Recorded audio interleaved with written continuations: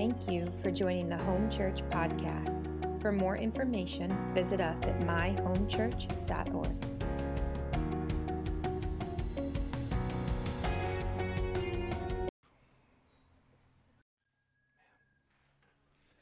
Yeah, Lord, I just pray I would carry your heart and not just the message today, Lord.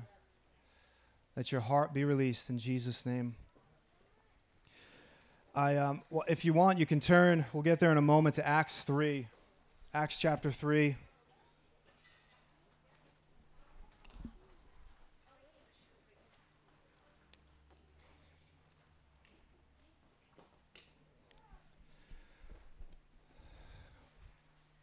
Acts chapter 3, we'll get there in a moment.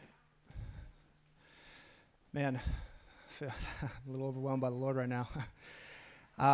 We're in our first week of fasting corporately together. I'm so encouraged by how many people are saying yes to that, and I know that looks different for every person. I probably should have clarified. I know for some, maybe you've never fasted before, the expectation was not that you would just go right into a full 3 weeks. I mean, if that's how the Lord leads you, that's awesome.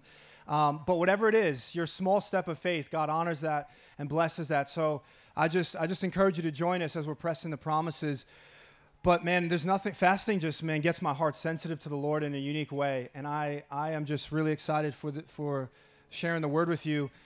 And I guess it was a few weeks ago that Pastor Chris and I really felt God stirring us to get into something. I would say I'm going to speak today. I know she's going to hit it next week and then maybe one more week after that. So we're not going to spend a lot of time. But there are times where we're teaching. You can never go wrong with just teaching the Word of God. You're equipping. I mean, just when in doubt, you're leading the body and encouraging them and strengthening them. But there are times, and we try to have these times more than not, where you really sense God is saying, like, this is for now. This is in season. This is a now word. Ecclesiastes says there's a season for everything. And there are unique seasons that God even gives with sharing His Word. And we really feel like this is a now season word for our body and what He's doing in the fasting and in our lives. And so I just want you to really lean into this, if whatever you got to do to just be with us the next 2-3 weeks.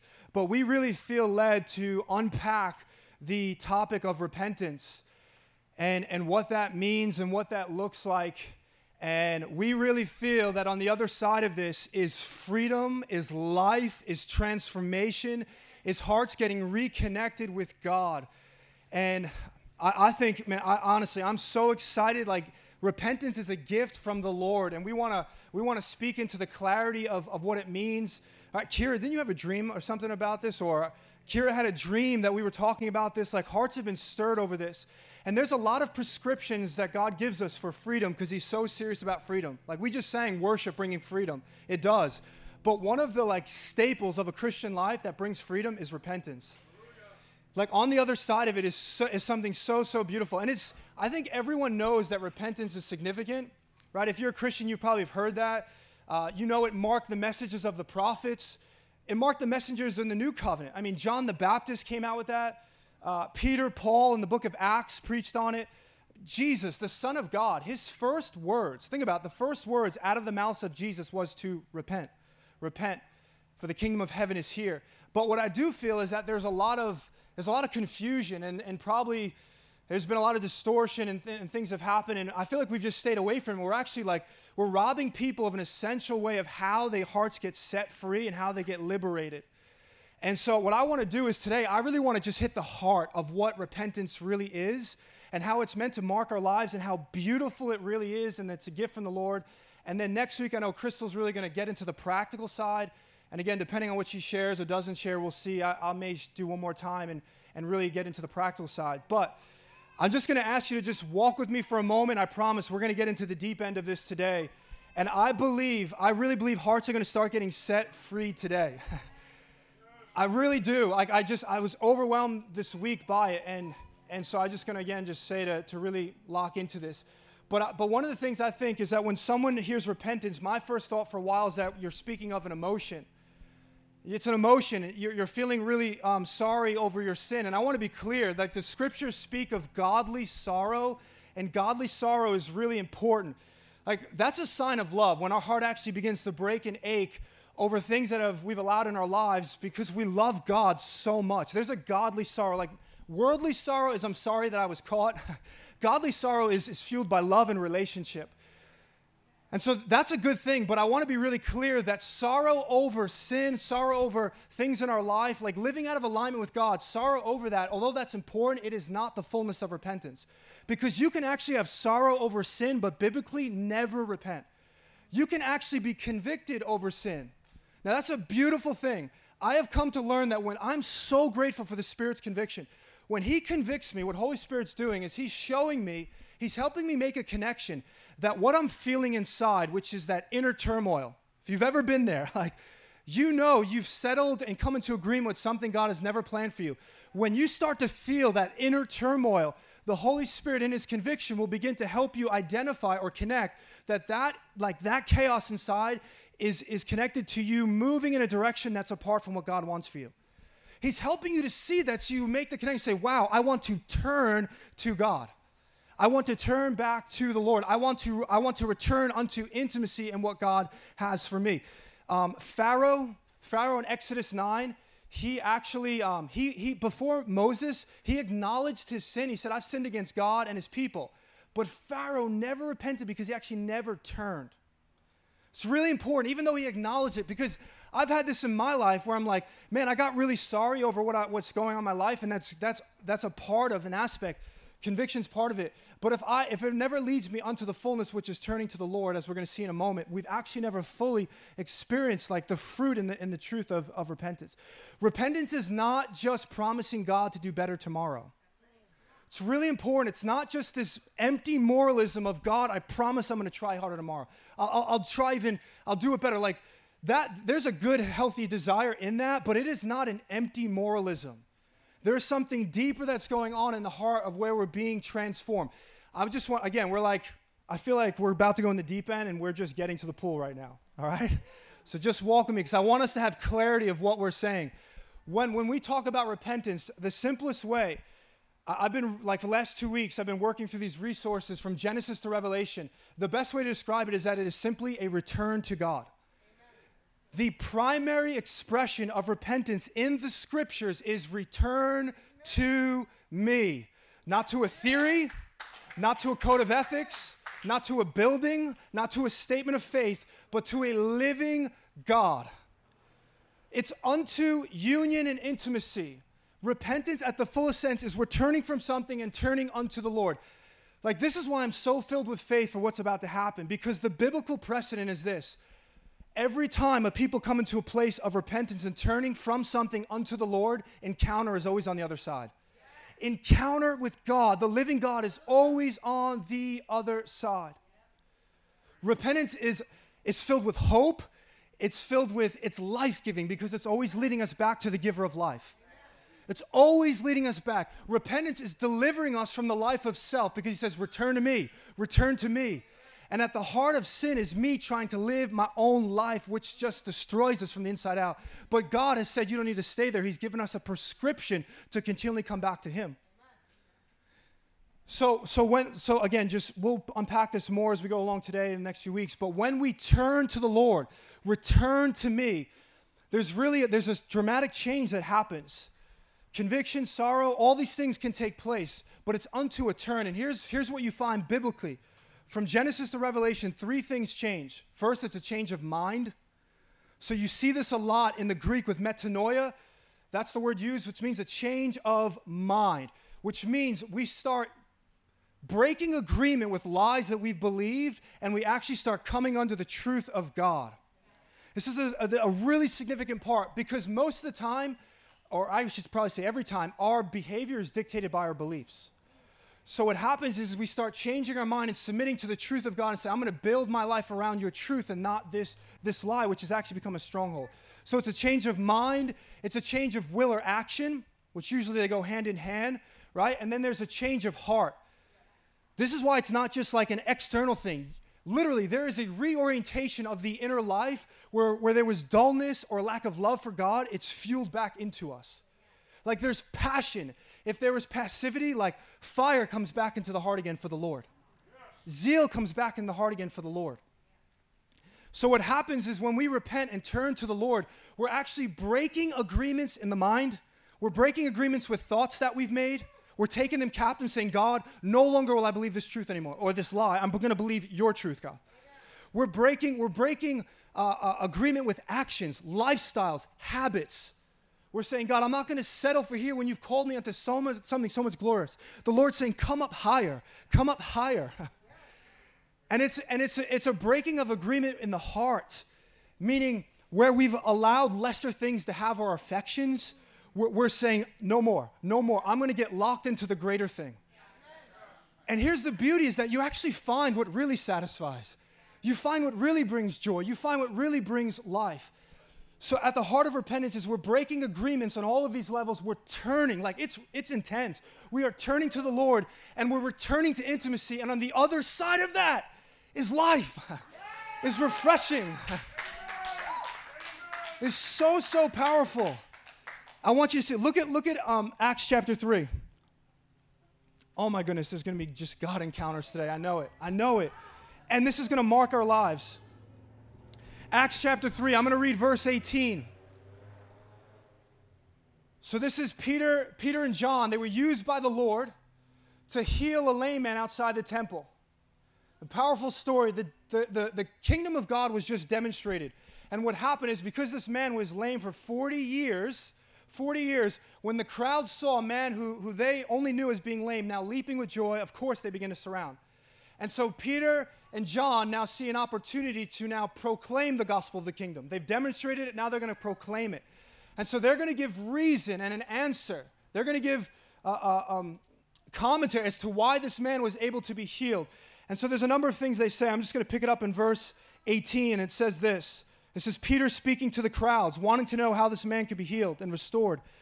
He says, but what God foretold by the mouth of all the prophets, that his Christ would suffer, he thus fulfilled. So what Peter is saying is the reason why this man could be healed is because every prophet testified that there's a day coming when God would send the Messiah, Jesus. And he would come and he would suffer. And ironically, through his suffering is actually how he'd bring the kingdom of God here. And he's saying because the suffering servant has come, the kingdom of God is here now. Because the king has come, the kingdom is here now. And as a result, Peter says this, ready? Repent therefore. So this is a full turning. Look what it says next. And turn back. What's he saying to turn to? Turn to God. Repent therefore and turn back to God. Here's the fruit of it. That your sins may be blotted out. And then verse 20. This is what God was just pounding in my heart this week. And that times of refreshing may come from the presence of the Lord. Times of refreshing is what's on the other side of repentance. It's amazing. It's amazing. You know what that means? That means times of refreshing. It actually means, that word refreshing means a recovery of breath. In the garden, God breathed into man. Sin destroyed that. But Jesus, coming and laying down his life, has made a way for the breath of God to re-enter man again. And this is not just, we're going to see in a moment, this is not just for the unbeliever. As Christians, our life, it's a little different, I'll share why, but as Christians, our lives are meant to be marked by this, where we experience fresh waves of the Spirit again reviving us. On the other side of repentance is refreshing. That means God wants to revive. That's revival. Like we're talking about revival, so many things go in with this, but one of the key things is our hearts being turned back to the Lord. Hearts being turned back to the Lord. There's revival, there's renewing, there's restoring, there's rebirthing, there's rejoicing on the other side. All of this because it's leading us to encounter God.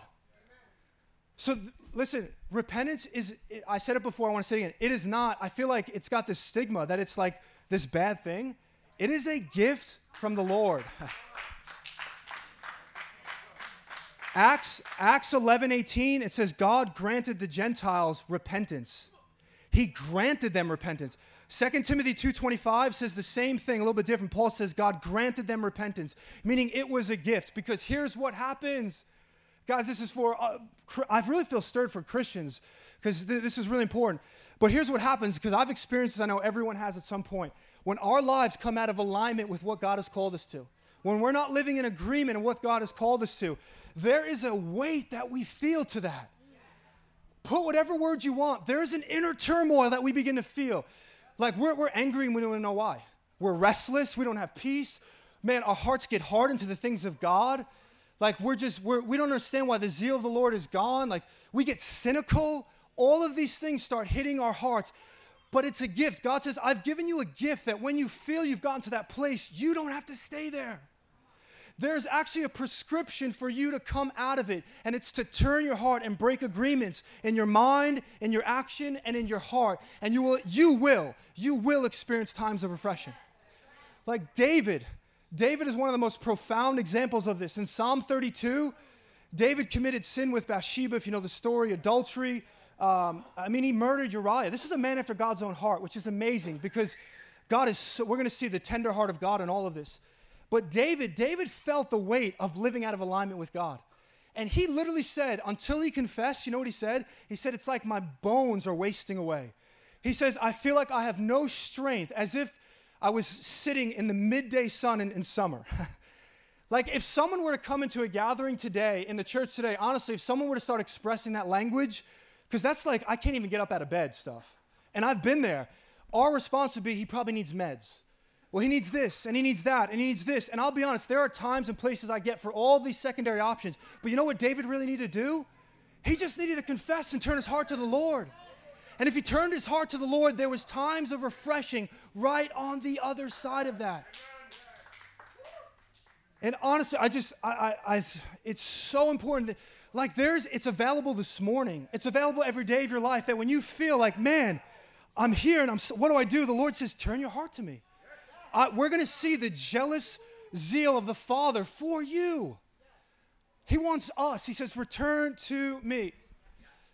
So one other thing really quick I want to just teach that I mentioned. I feel like another major misconception with repentance is that it's restricted to a singular act that we did in order to enter into salvation in the kingdom of God. Now, I want to be clear. To receive the gift of salvation, we do need to turn our hearts, and there's a place where that initiates everything. But it is meant to be the mark of a Christian, his lifestyle. It's really important because a lot of people say, why do I need to repent? I've already done that. How many know Martin Luther, who led the Reformation? Martin Luther, he pioneered the Reformation, 1500s. The church had gotten corrupt and perverted, and Martin Luther really led to what we still reap today, the fruit of it. But what really set off the Reformation is that he took and wrote out these things called the 95 Theses. And were all these statements of the corruption of the church. And he took it and he nailed it to a wooden door of the Wittenberg Church in Germany. And the moment he nailed it, it's what set in motion the Reformation. But the very first thesis, and it would do us well to read them. You can find them online. Here's what the very first thesis says. He says, when our Lord and Master, Jesus Christ, said repent, he meant that the entire life of believers should be one of repentance.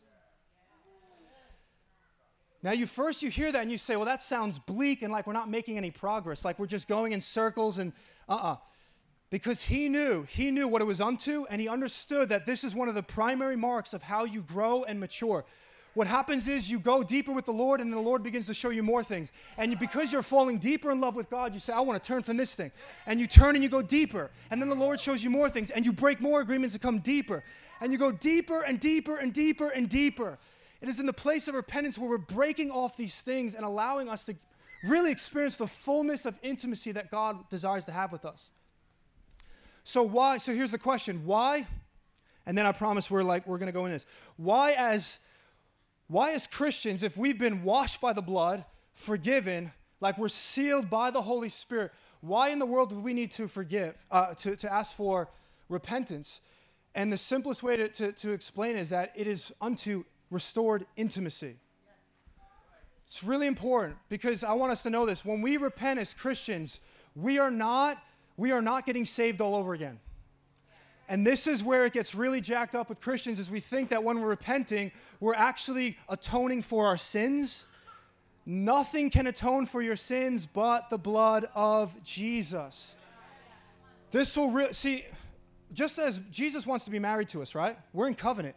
Just as I can be in a marriage with my wife, we can be in covenant, but our intimacy, because of things that we're doing, can be really strained. And you can feel the weight of that broken intimacy. Am I still in covenant with her? Absolutely. We're still married. But I'm feeling the effects of not having the fullness of what could be there. And as Christians, when we repent, it's unto not being saved, born again, atoning for our sins. It's unto the restoration of intimacy, which is why there's always life on the other side. It's why it's always there. We turn our hearts to him, we see him, we get set free. I want to be clear in that, because if you're not careful and you don't have a good handle of the gospel, repentance gets really religious and self-righteous. We start thinking the more miserable we can make ourselves, now we're earning God's forgiveness. Jesus was made miserable for your sin. That is the only way to experience forgiveness. In religion, we earn our forgiveness. But in the gospel, we receive it. Bible says that he is just. He is faithful and just to forgive us. That's amazing. He's just. That's why he forgives us. Why? Because Jesus paid the just penalty for us. He cannot reject forgiveness to you because he's just, and Jesus has paid the full price for your life. So when we repent as Christians, we're not buying or atoning our salvation. We're actually being reawakened to what was always there. And here's the other thing, is that if you don't know the gospel and you're not firm in it, you will find that repentance as a Christian is always bitter. Here's why. If you're not fully convinced that you're standing before Father solely on the blood of Jesus, the most painful, traumatic thing you could ever do is own your weaknesses and failures, because you believe that it's your morality that's still keeping you right before God. And you will find that those that are bound in religion rarely ever repent, and if they do, it never goes deep. Only when crisis has hit their life do they finally crack to turn back, because they do not understand that in Jesus you are fully accepted and loved. And the more that gets into your heart, the more you're actually able to frequently and deeply repent, because you know that all that you have is rooted in what he's done for you. Does that make sense? So when we talk about this as Christians, we need to have right mindset that we're not getting saved again. We're not atoning for our sins. It's unto growing in relationship and intimacy with God. So I want you to turn with me to Zechariah chapter 1, please.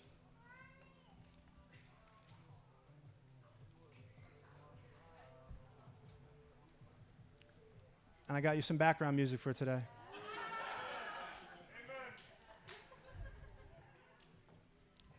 Hey, are you guys good? Are you making sense? All right. So we're going to hit the heart on this right now, and then we'll see what the Lord does. Zechariah chapter 1. I just want to read really 2 verses, 3 and 4. I could have taken you to a number of places, but I want us to see the heart of repentance is returning to God. So here's what it says, verse 3. We could have went to a number of places. It says, therefore say to them, this is God speaking through the prophet Zechariah, therefore say to them, thus declares the Lord of hosts, ready? Return to me, says the Lord of hosts, and I will return to you. Wow. What an incredible statement. For the unbeliever, it means for the first time you will turn to God. For the one who knows the Lord and is sealed by the Spirit, it's speaking then about restored intimacy is the principle for us. Return to me, says the Lord of hosts, and I will return to you, says the Lord of hosts. Verse 4, do not be like your fathers, to whom the former prophets cried out. That's so important. We'll come back to that. Thus says the Lord of hosts, return from your evil ways and from your evil deeds, but they did not hear or pay attention to me, declares the Lord. So at the heart of repentance is God says, return to me. I want you to feel this, because you have to. I want you to feel the jealous zeal of your Father for all of you. I want you to feel that. Like, I pray right now, Holy Spirit, that you would just destroy the religion that so gets attached to this gift. And I pray our minds, our hearts, everything would be awakened to the beautiful call that you are after us, God. You are after us. And I pray every heart would grow in the knowledge of your word right now, in Jesus' name. He says, return to me and I'll return to you. This is the jealous zeal of God for you. Our God is a consuming fire. He is not content to be at a distance with you. He's not content to have a piece of you. He gave up all of himself so that he could have all of you. This cry of the Father to return to me, this has been the cry that was initiated at the beginning in the garden. The moment sin entered in, the Father has been declaring over the earth to his beloved creation, return to me. And what it said right here is that in verse 4 it says, the former prophets cried this out. which means when you read the prophetic books, and if you're like me, man, some of those can be challenging. They're long. There's imagery and things that are rooted in culture, and you can get really discouraged reading it. Zechariah makes it really simple for us. You want to know what every single prophetic message was unto? This right here. Intimacy with God. Union with God. Restoring us back to the garden is what it's always been about. I said it before, I'll say it again. We are not returning to a statement of faith. We're not just returning to a building. We are returning to a living relationship with God. We are returning to the one that our hearts love. When we come out of alignment with God, man, we're missing like the fullness of that. And every prophet cried out to this, and Jesus comes as the true prophet of the Father. He's the true voice, he's the true mouth of God, which is why in Hebrews 1:2, it says, long ago, the Father spoke in many ways to the fathers through the prophets. What was he speaking? Return to me. But he says, but now in these last days, he has spoken through his Son. What has Jesus been proclaiming? Return to me. Everything about Jesus' life was perpetually declaring this thing, return to me. Every time he was rejected, every piercing, every nailing, every whipping, every blaspheming over who he is, he's the prince of demons. He could have just said, I'm out, but love possessed him because he was making a way for me and you to return to him. He stayed because he wants you. He's not just interested in our works, although that's important, but that's Revelation 2, the church of Ephesus. I commend you for all the things that you've been doing, but I want you. I want you. I want to restore the ache back into your heart again. I want to restore zeal back into your heart again. I want to restore fire back into your heart again. And he promises that if you return to me, I will return to you. Now look at this. I think this really, really moved me. The pattern here is that God says, return to me, and I will return to you. Now, what's happened is, this is what I noticed in Scripture, is we can't do anything without the grace of God. When God speaks, his voice is life and there's grace in it. Meaning it has the power in itself to do what he's asking us to do. So he says, return to me. In other words, he says, there's grace now. There is grace this morning and every day of your life where the Father is wooing you once again. There's a grace this morning saying, return to me. But then look what he does. Then he waits to see our response. And then when we respond, he then responds. He says, I speak, return to me, and when you make a step towards me, I will return to you. This is profound. James 4:8 says, draw near to God, and he will draw near to you. There's something about our yes that moves God. There's something about a step of hunger, a step of humility, a step of faith, where we make the smallest inclination back to him to say, God, I don't know what's going on, I don't know why, but God, I want you. I want this gone. And the moment we take that step, God comes running towards us. This is prodigal son paradigm. The moment the son started returning, the father was already running after him. See, here, this is so important because what happens, and I find in my life, is that when I come out of alignment with God and what he's called me into, and I start feeling all of that stuff inside, I feel stuck, and all of a sudden I start saying, well, when God's ready to do something, he'll do it. But what God is saying is, actually, I'm waiting for you to make the step. I've already given the grace. I'm wooing you right now. And if you would take the first step, you take one step towards God, he'll take 10 steps towards you. One step. Listen, it doesn't matter how weak it is. You may not be able to muster up much. I mean, it may just literally be like, God, I don't even know what's going on, but I don't want to be here anymore. God comes running after you. Running after you, he meets that. He's not looking for perfection of words. He's looking for a heart returning to him. In the book of Lamentations, listen, Lamentations is a pretty bleak book. It really is. I mean, it literally means to lament. 5 chapters of just Jeremiah lamenting over the state of his people. But in the very last chapter, there's 22 verses. Verse 21, like kind of these two verses go together, 21, 22. Here's how it ends, is that the people cry out and say this, Lord, they say, cause us to return, O Lord, that we may return. I love this. The cry is not even, we're coming.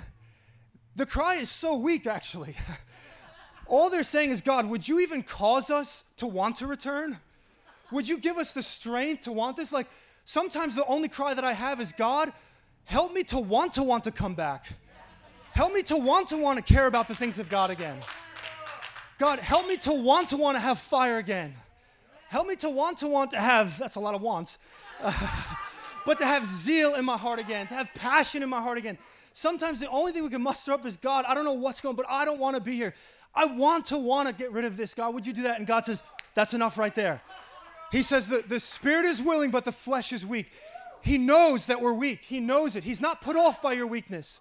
And even when your flesh is weak, he sees the yes in your spirit. There are times where you're stuck in things and you're saying, I don't know why I'm doing this. I don't want to do this anymore. I can't even understand myself. But he sees the yes in your spirit and he's returning to that.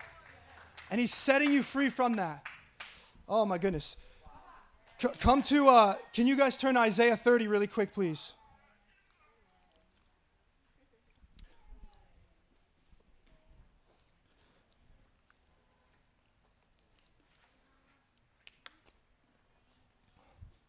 Isaiah chapter 30.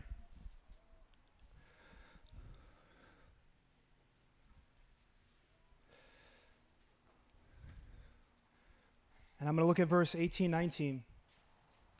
Oh, I want to encourage you that one step today, or whatever this looks like, it's not just for a moment. This is a lifestyle. God is right there. He's so jealous. Listen, he's already proved how much you mean to him. I feel like a lot of times repentance is presenting this angry God, but this is a God who gave up his life so that you could return to him. You could return to him. Like he's jealous for you. Look at Isaiah 30, verse 18, 19. Now this is probably the true context is that it's a message that's probably dealing with the return of the Lord. But there's a principle in here that that really speaks to who God is. And I want you to hear this. Ready? Look at verse 18. It says, therefore, the Lord waits to be gracious to you. That's incredible. It says the Lord waits to be gracious. He's waiting, which means there's an anticipation. There's a desire in God to want to be gracious to you. Oh, this is so good. He goes on to say, and therefore he exalts himself to show mercy to you, for the Lord is a God of justice. Blessed are all those who wait for him. Now ready? Look at verse 19. This is the key. For a people shall dwell in Zion in Jerusalem. You shall weep no more. Ready? He will surely be gracious to you. So he desires to be gracious and he surely will. But when will he do it? He will surely be gracious to you at the sound of your cry.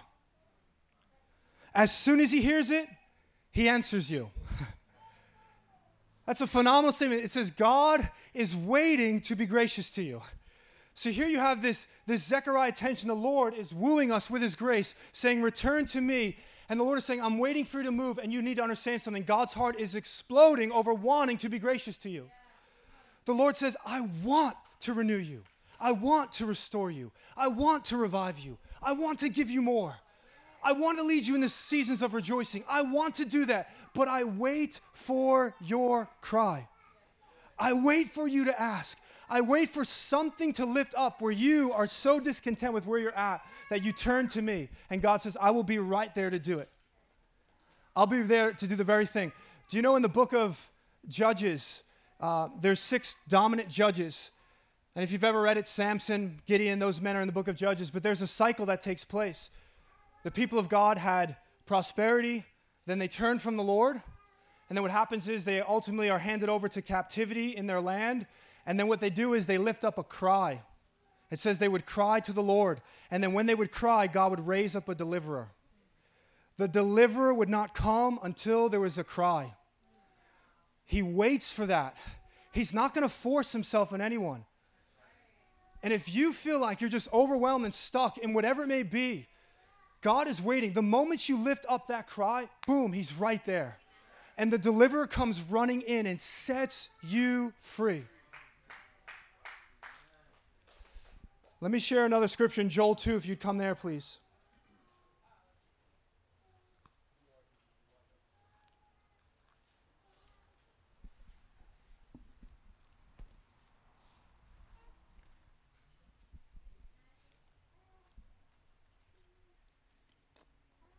Joel chapter 2, and I'm going to look specifically at verses 12 and 13.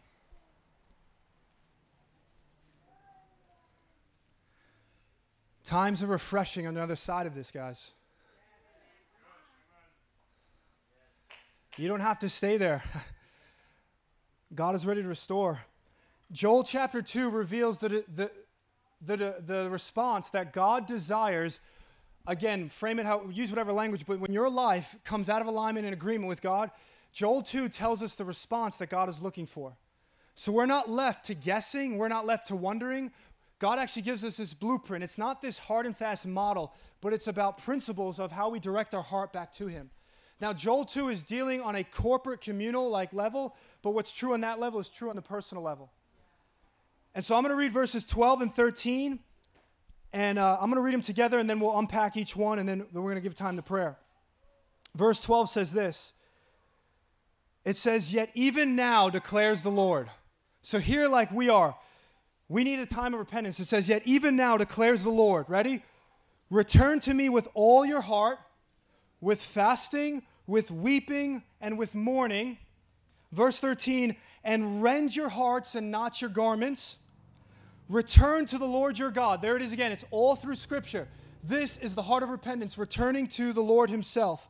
"For he is gracious and merciful, slow to anger and abounding in steadfast love, and he relents over disaster." So this is what it's saying. He says, Joel begins and gives us the expression again. He says, "Return to me, return to the Lord." I can't state this enough. When we speak about biblical repentance, we're not talking about moralism. We're not talking about you just trying to do better the next time. We are talking about your heart being set before his presence again and you getting restored to a heart that's burning once more. Like you listen, I often thought backsliding, I'll never forget Eric Gilmore taught on this, where backsliding, I thought backsliding is when you stop doing the things of God. No. The church at Ephesus in Revelation teaches us the right definition of backsliding. You can be doing the things of God and your heart stop aching for him. True repentance is when your heart starts aching for him. We can be showing up regularly. We can be doing all the things. We could be flourishing in ministry. But if the flame has gone, that's when we're in need of turning our hearts. It's about setting the heart ablaze again for God. And if you were to work from Genesis to Revelation and ask God, what are you after? What is it all about? He would say, I want their hearts. I want their hearts. The first and greatest commandment is to love the Lord your God with all your heart. This is what he wants, all of us. And he says, return to me with all your heart. He says, with fasting, with weeping, and with mourning. Why? Why those things? What I felt the Lord say to me this week is because those things are marks of a tender heart. And it is a tender heart that moves God. He wants to break through the callousness. He wants to break through the indifference. That's the thing that resists God, is the heart. He wants to break through and bring back a tender heart. Fasting, like we're fasting right now, we didn't even get to teach much on it. It's not eating that moves God. It's really important. He's not impressed by that dedication. He's not impressed by us trying to prove that we're sincere. What moves God in fasting is that fasting is a discipline that positions your heart to experience an acceleration of tenderization. What happens in fasting when you turn from food to consume Jesus is your heart starts getting soft again because you're meeting with him. What he wants in fasting is not the plate of food to be pushed aside. He wants the tender heart. So he says, return to me and do these things because these things will get you soft to me again. These things will get you sensitive to me again. He says, return to me with weeping and mourning because he loves to see us in sad and pain. No. These aren't tears of just sadness, tears of emotionalism. These are tears of a heart that's being touched by God. These tears are signs of a restoration of sensitivity to God again. I've said before, I'll say it again, for me, and I believe many could attest to this, one of the most dangerous things I've noticed in my life is when tears stop flowing from me. When I can come before the presence of God, when I can come and hear the testimonies of God, and I do not shed a tear, my heart is getting hard. I hear the Lord say, I hear the Lord say, Andrew, you're getting too professional. You're getting too mature. You're getting too grown up. You need to become more childlike again. I want to restore awe and wonder to your heart again. He wants to restore that. The fasting, the weep in the morning is a heart that's getting soft. It's beginning to beat again for God. Like I picture when we do these things, just imagine a heart that's just been frozen over. Every time you're turning, it's like it's melting until the heart is alive again and beating. It's for every single person this morning and every single day of your life. But this I think is so important. Look how he begins in verse 12. He says, I want you to return with me with all your heart, with fasting, with weeping, with mourning. But he says this, yet even now. Some translations say, therefore, now. Now listen to me. If you don't know God, you think like because he's wanting you to go on his lap and give you a big spanking. No, he wants to set you free. He wants to set you free. And he's so serious about this. And look, we said before how God waits, and we can wait, but I want you to know something. This is really important. Something happens when we're in that waiting season and we're not responding. Here's what I found in my heart. This is really, really critical. Is everyone listening? The reason why God says now is here's what I found in my heart, and most people I've sit to counsel with, is the propensity of the human heart is to always put off rending the heart till tomorrow. Every time God starts dealing with me, it's so sincere and genuine. I really do mean it, but I say, tomorrow, God. One more weekend, one more run, one more week, one more month, one more binging, one more engaging this activity that's stealing my affection. One more time, God. And God says, no, now because I want it now. And here's why. Guys, this is so important because the Lord said something to me this week that really gave clarity to what happens in my life. When God speaks and grace hits your heart, and then we say no, you never stay the same in that place. Meaning, this is the scripture the Lord gave me. He says, today, if you hear my voice, do not harden your heart. Which means when he speaks and he says, come out of this, return, and we say no, our hearts get a little bit harder. And our hearts get a little bit harder, and they get a little bit harder, and they get a little bit harder, until one day, because I've been here, you wake up and say, how did I get here? But here's the good news. Every yes to God, your heart gets softer and softer and softer and softer until it begins to be a full-on flaming fire once again for the Lord. So important. If the grace of God is wooing you to say yes, to say yes. You never stay neutral is what Joel is saying. We're either going forward or backward is what he's saying.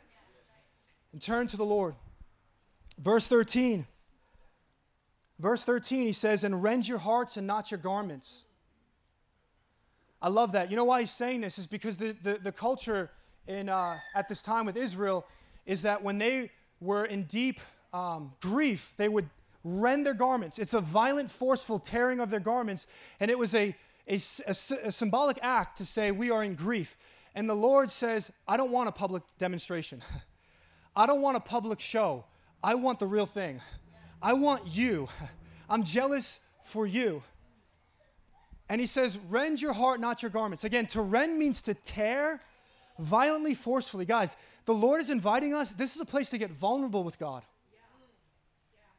And that can be really hard if you've opened up your heart to people and they've hurt you. But we're going to see in a moment, in just a second, the tender heart of God that it leads us to do this. But God is saying, I want you to open up your heart to me because this is where you're going to get healed. Don't close me off. I want you to get real. I already know. I've bled for you. Like, I want you to just lay it bare before me. It's so intense, that language. He's actually saying, I want you to violently tear down anything that's quenching the spirit in your life. Jesus gave the same language. He said, if there's something that's quenching the spirit, gouge it out. Cut it off. Get rid of it. Because he's after us. It's really, really intense. He says, I want you to come strong against those things that are gripping your heart, that are not in agreement with my heart towards you. So this is what happens. We go back to the beginning. When we repent, there's the change of mind, the change of action, the change of heart. We're breaking agreements in those things and saying, God, I'm going to forcefully tear these things and return back to you. Now here's something important, is that it says, the Lord says, I want you to rend your heart. This gets me really frustrated. Because here's what I want. This means that we have a part to play in our transformation and maturity. It's all rooted in his grace, but we've got to respond. And here's what I want. When I see cycles of sin, patterns that I know I'm not living in the fullness of what he has, I want to go to bed and wake up the next day and all my desires and temptations are gone. I want him to zap me, and when he doesn't, I get really frustrated over that. I want to be free of personal choice of having to actually tear myself from those things. I want to one day wake up, it's all gone, and then I say, now I'm in. But the Lord said, no, this is not how it's going to be. I want you, through my grace, to make the choice to break agreements in your mind, in your life, and in your heart with these things. Because in that, it's going to become the public platform, the theater for you to display your love for me, to me, for yourself, and to the world. It's going to do something in you when you make that choice to do that. I want you to tear. And here's what the Lord says. I'll help you along the way. You can even ask me. He says, I'm tender. I'm gentle. You can even ask the Lord, would you be tender in this? The Lord says, I will be tender. I will be gentle. But you can give me your heart. How can you, the last thing I want to share, how can you and I ever find the courage and the confidence to rend our hearts to God and get this vulnerable? You don't even need to raise your hand, but I'll say myself, like, I've definitely opened up before, and it has been turned back, and the natural tendencies when you've been vulnerable in the body is to close yourself off and say, never again will I do that. But the Lord is not like man. And you can't live in that place because you actually dehumanize yourself, because you were meant to, you need to be open, and the Lord invites us to get vulnerable with him. But how do you do that? Joel is about to lead us into the fivefold revelation of God's tender heart. That's the last part of this, is Joel is about to show us the tender heart of God, where you can find the courage to get vulnerable and to tear your heart open before him. Listen, if there's compromise, passivity, dullness, whatever it may be, Joel is saying there's a new beginning today. There's a new beginning now. God wants to push the delete button over your life like it never happened. It says, would you turn to him? And look, here's what it is. I'm going to ask actually the worship team if you guys could come up, please. And I want to read these things.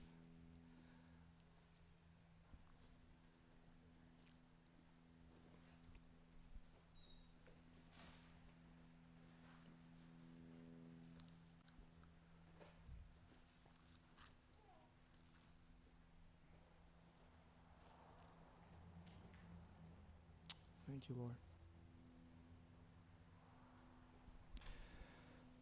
So Joel chapter 2, verse 13. Here's where we find the courage to bring our hearts to the Lord in this way. Now there's 5 things here. I could spend the rest of my life teaching on these. We will spend the rest of our lives drinking from these realities of who God is. But I'm just going to give you these one-line statements to stir your heart this morning and for the days to come. Is everyone good? Yeah? So verse 13, let's read it again. He says, and rend your hearts and not your garments. He says, return to the Lord your God. Ready? For he is gracious. He's merciful. He's slow to anger. He's abounding in steadfast love, or he's great in kindness. And he relents over disaster. Where do you find the strength to do it? Number 1, he says that he's gracious. God does not evaluate us like the world evaluates us. Hallelujah. He is not an angry coach. I've played under those guys. When you make a mistake, it was that guy. Film sessions are not fun. God's not taking you through a film session saying, look at that, do this, do this, do this. It's not like that. He's not an angry father. Like, honestly, one of the things that's convicted me through this is that I see how frustrated I get over my kids' weaknesses. I get frustrated by it quickly. He doesn't get put off by your weaknesses. Bible says that he understands that we came from dust, and he understands our frailty. He understands that the flesh is weak, and he understands that our hearts are prone to wander. And when the world says failure, screw up, it's over, God says, I see that small yes in that spirit. She's mine, he's mine. And I'm yours. Psalm 103:10 says, he does not treat us as our sins deserve or repay us according to our iniquities. Such good news. If we were to understand the grace of God, we would be able to return our heart again and again and again. Most people run from this because they do not understand that God is waiting to be gracious. We can rend our hearts before the Lord because he's gracious and he's merciful. The Lord delights in mercy, it says. In other words, God loves to pour mercy out on your life And he loves, this is what I feel. I feel that when the Lord pours mercy out, he loves when you get awakened to that mercy. He loves when the mercy touches your life and you come into a realization of how merciful it is and you start returning saying, God, you are so good. You are so amazing. The Lord says, I delight in that. Micah 7:18 says, who is a God like you? Pardoning iniquity. Who is a God like you? You pardon iniquity because he delights in mercy. He's gracious. He's merciful. He's slow to anger. Again, he's not easily angered by our weakness. Ezekiel 33 says, I have no pleasure in the death of the wicked, but that the wicked turn from his way and live. He desires to see you have life. Yes, eternal life, but the fullness of this life. He's abounding in steadfast love, it says. It means he's great in kindness. Your repentance will never be met with rejection. He's just. He has to forgive because of what Jesus has done over your life when you come in that. In fact, Romans 2:4 says, or do you show contempt for the riches of his kindness, forbearance and patience? Ready? Not realizing that God's kindness is intended to lead you to repentance. It's his kindness that leads you to repentance. It's the goodness of who he is that melts your heart. And the last thing he says is that he relents over disaster, which means he's so eager to cancel out disaster over your life, judgment. If you have any questions of this, just look upon the cross. The fullness of God's wrath was poured out on the Son so that we could return. Listen, I'm going to ask you to stand with me. I'm not even sure what this really needs to look like, and I'm not really concerned with that. I feel the Lord just is inviting us to really get our hearts before him. And I'll say it again. Listen, if God's just stirring in your heart, and it's like tomorrow, listen, the heart never stays the same. There's grace this morning. Sometimes, listen, there's a process. By the way, it's pretty quick. He can just turn. For some people, we can just quickly turn. But for other people, the turn is not so quick. Like if you're driving the wrong way and you need to turn around, sometimes you actually have to go a detour before you can actually get back on the right path. You're in this weird limbo stage. For some of you, there's going to be a process because you've really been in a place for a long time. It's not going to maybe be an overnight process, but begin taking the step today. Begin taking the step today. There's going to be some ups and downs, but begin saying, God, I'm bringing my heart to you. And God is going to meet you this morning. So whatever that looks like, look, we'll have people, if we have prayer team, they can be up here. You can just stay where you're at. You can come. You don't even need to receive prayer. You can kneel, stand, lay down, sing. But I just want to give a few minutes for us to really say, God, here it is. Here's my step this morning. And he's going to meet you. Amen? Do we have a prayer team set up? Vicky, whoever else, Diane, I don't know, Melanie, if Melanie wants to come up. And again, you don't need to have people lay hands on you. Pat can come up if Pat's able to. But whatever it looks like, I just sense a grace even now. Lord, we just declare this is your space to move in hearts. Oh, we hear the ache of your heart, Father. We thank you. You made every way for us to return. We thank you, Lord, that you are after intimacy. Lord, I just come against the pride of man, the stubbornness in our hearts, Lord. I come against hopelessness, God. Lord, there's always hope with you. I thank you that you're always fighting for us, Lord. I thank you that there's new beginning this morning. I just pray, God, this morning when a heart turns, we pray for cycles of things to break this morning, God. Restore passion to your bride, Lord. Where there's dull hearts, God, would you begin to put a fire back in them, Lord? Where there's wandering eyes, would you begin to put singleness back in their eye towards you, God? Where there's boredom with you, God, would you begin to put amazement back and wonder, God?